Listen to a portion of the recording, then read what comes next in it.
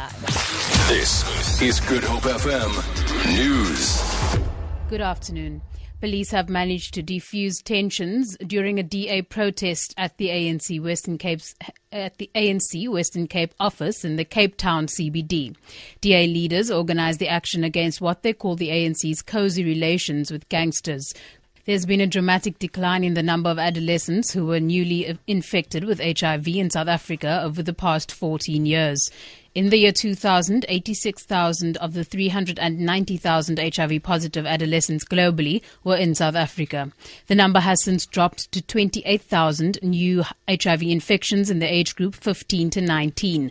The figures were released by the United Nations in New York last week, stating that half of the adolescents globally are living with HIV. While South Africa is one of the top 6 countries that contribute to these figures, there has been some improvement in reducing the number of new HIV infections. Dr. Jürgen Pillay is the Deputy Director General in the Health Department.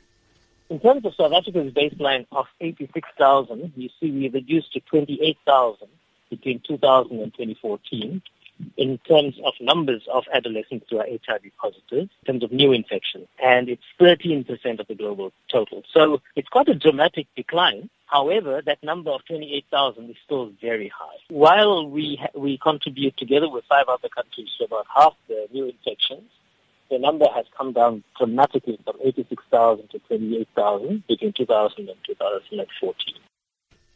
A recent judgment from the Western Cape High Court is threatening to derail the disciplinary hearing of SABC COO Hlaudi Motsoeneng. The inquiry was adjourned to tomorrow for the parties to look at the implications of that judgment. The judgment in review proceedings set aside the permanent appointment of Motsoeneng. The disciplinary proceedings were recommended by the public protector, who found that, among other things, Motsoeneng had lied about his matric qualifications.